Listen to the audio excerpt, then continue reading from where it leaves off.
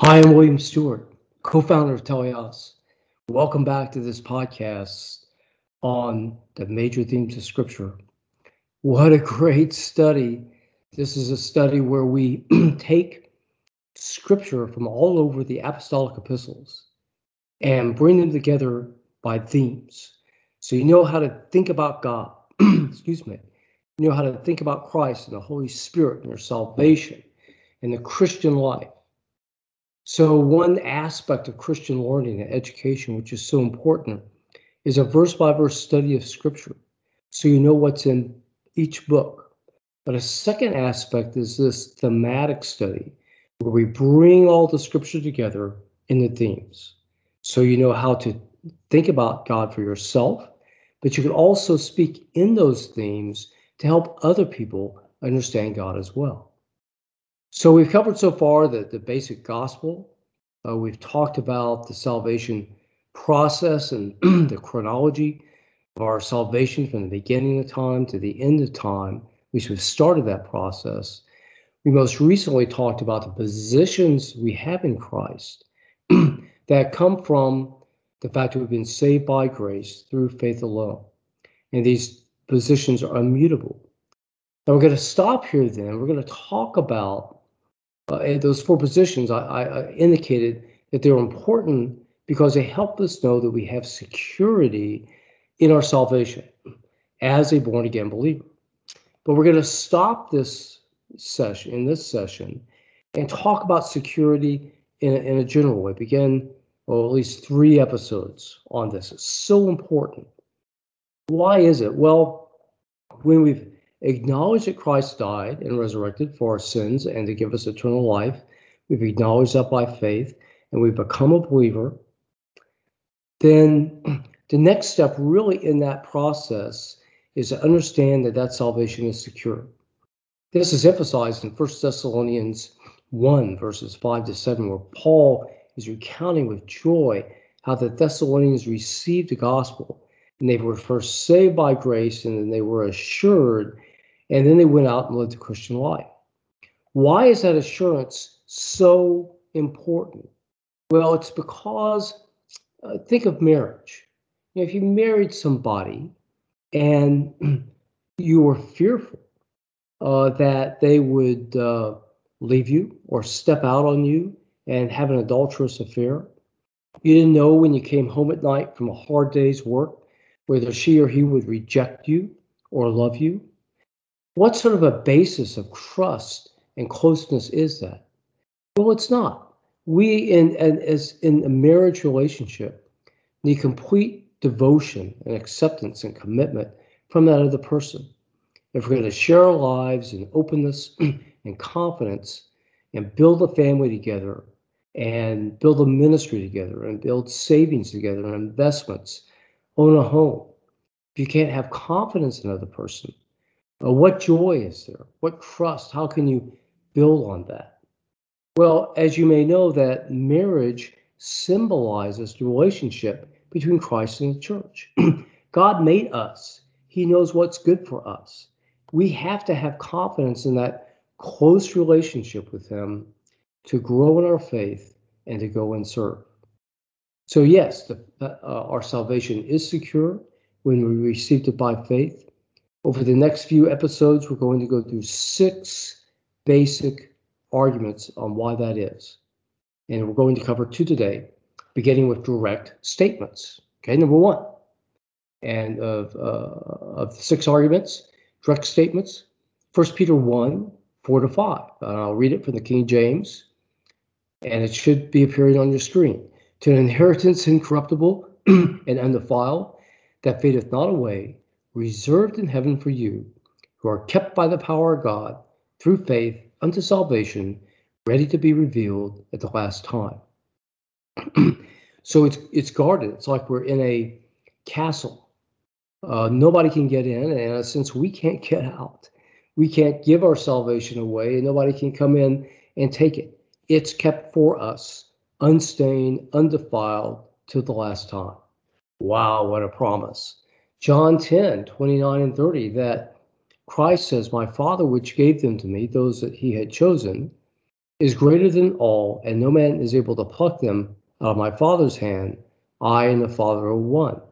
Christ says in the same passage, nobody can pluck the chosen out of his hand. So we're firmly in the grip of Christ. We're firmly in the grip of God. 1 John 5:10-13, really the theme of 1 John is to know that you have salvation. So, and there's some tests in the book that tell you that, to give you confidence. So he says at the end, he that believeth on the Son of God hath to witness in himself. And this is the record that God hath given to us eternal life. Given, it's by grace. And this is in his Son. These things I've written to you, that you believe on the name of the Son of God, that ye may know that you have eternal life, and that ye may believe on the name of the Son of God. Another key passage is Romans 8:28-39, and I'll just read part of it. Very important.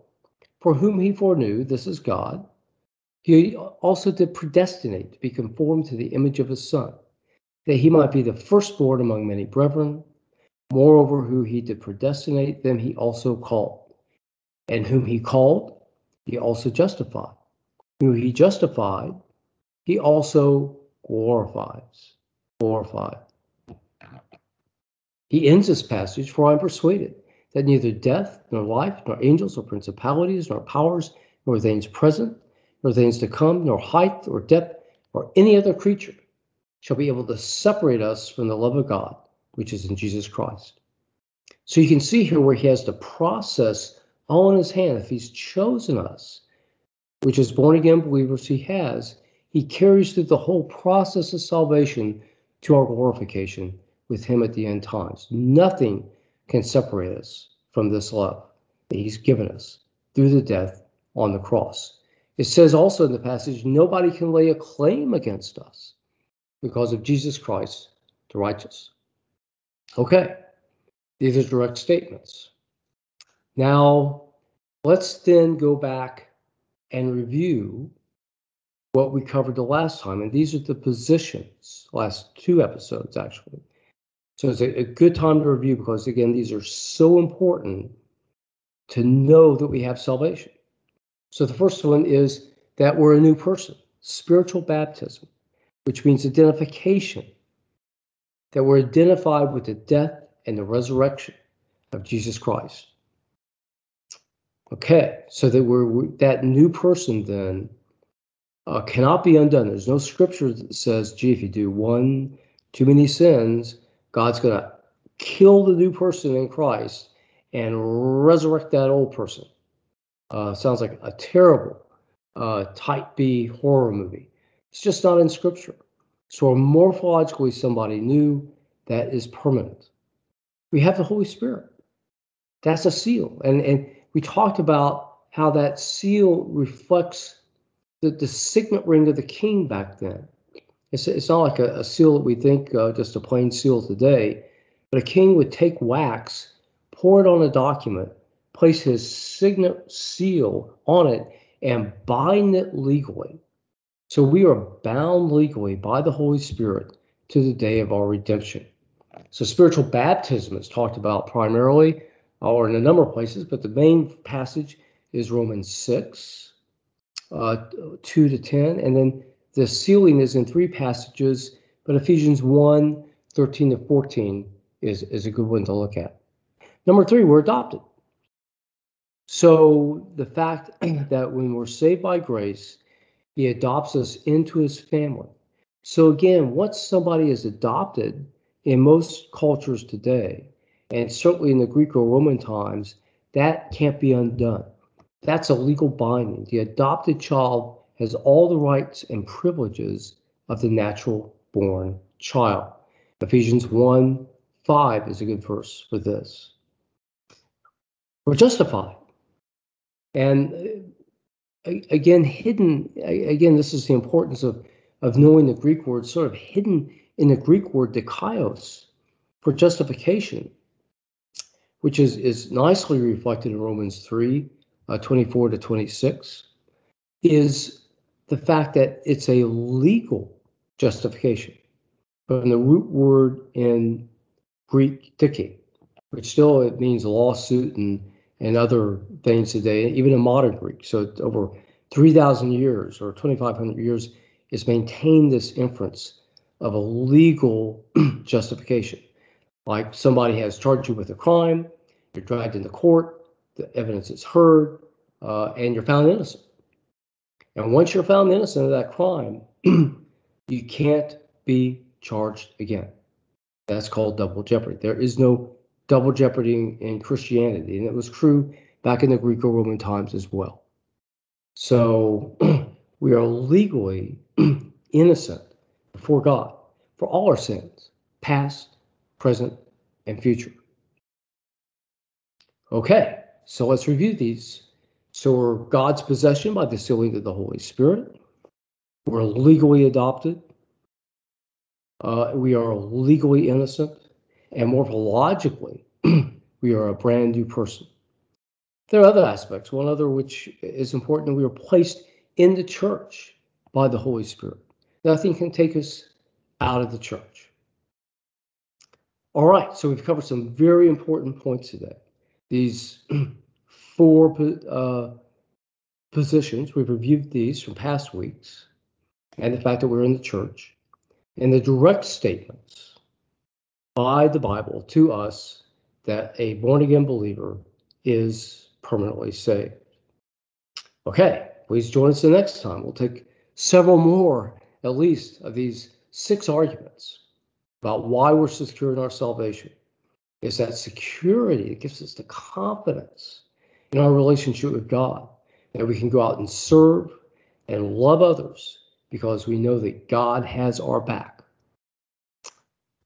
Thanks for joining me today. Hope this time was helpful. Please visit the website for this podcast. Read the disclaimer. Just if you have questions, there's a way to do that, or comments. We'd love to hear from you. We'll try to answer questions if we receive some that we might further help you. Look forward to seeing you next time. Goodbye for now.